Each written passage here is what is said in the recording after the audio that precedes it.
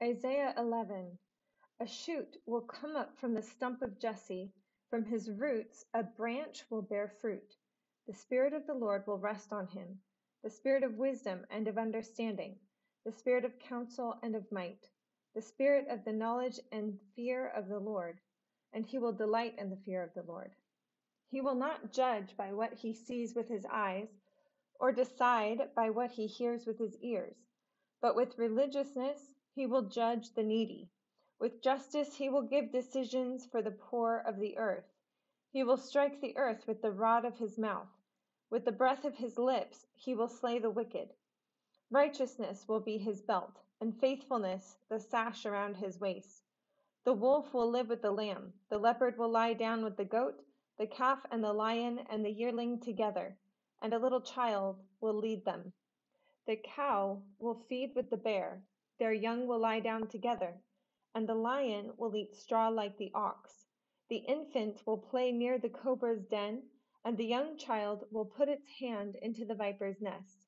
They will neither harm nor destroy on all my holy mountain, for the earth will be filled with the knowledge of the Lord as the waters cover the sea. In that day, the root of Jesse will stand as a banner for the peoples. The nations will rally to him, and his resting place will be glorious. In that day, the Lord will reach out his hand a second time to reclaim the surviving remnant of his people from Assyria, from Lower Egypt, from Upper Egypt, from Cush, from Elam, from Babylonia, from Hamath, and from the islands of the Mediterranean. He will raise a banner for the nations and gather the exiles of Israel. He will assemble the scattered people of Judah from the four quarters of the earth. Ephraim's jealousy will vanish, and Judah's enemies will be destroyed. Ephraim will not be jealous of Judah, nor Judah hostile toward Ephraim. They will swoop down on the slopes of Philistia in the west. Together they will plunder the people to the east. They will subdue Edom and Moab, and the Ammonites will be subject to them. The Lord will dry up the gulf of the Egyptian sea. With a scorching wind, he will sweep his hand over the Euphrates River. He will break it up into 7 streams so that anyone can cross over in sandals. There will be a highway for the remnant of his people that is left from Assyria, as there was for Israel when they came up from Egypt. Isaiah 12. In that day you will say, I will praise you, Lord. Although you were angry with me, your anger has turned away and you have comforted me. Surely God is my salvation. I will trust and not be afraid. The Lord, and the Lord himself, is my strength and my defense. He has become my salvation. With joy you will draw water from the wells of salvation. In that day you will say, give praise to the Lord, proclaim his name, make known among the nations what he has done, and proclaim that his name is exalted. Sing to the Lord, for he has done glorious things. Let this be known to all the world. Shout aloud and sing for joy, people of Zion, for great is the Holy One of Israel among you. 13. A prophecy against Babylon that Israel son of Amos saw.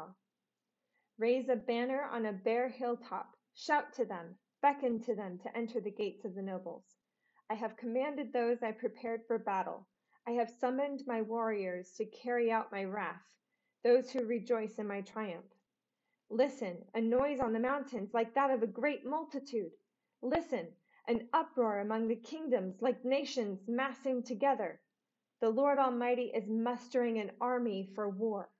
They come from faraway lands, from the ends of the heavens, the Lord and the weapons of his wrath, to destroy the whole country. Wail, for the day of the Lord is near.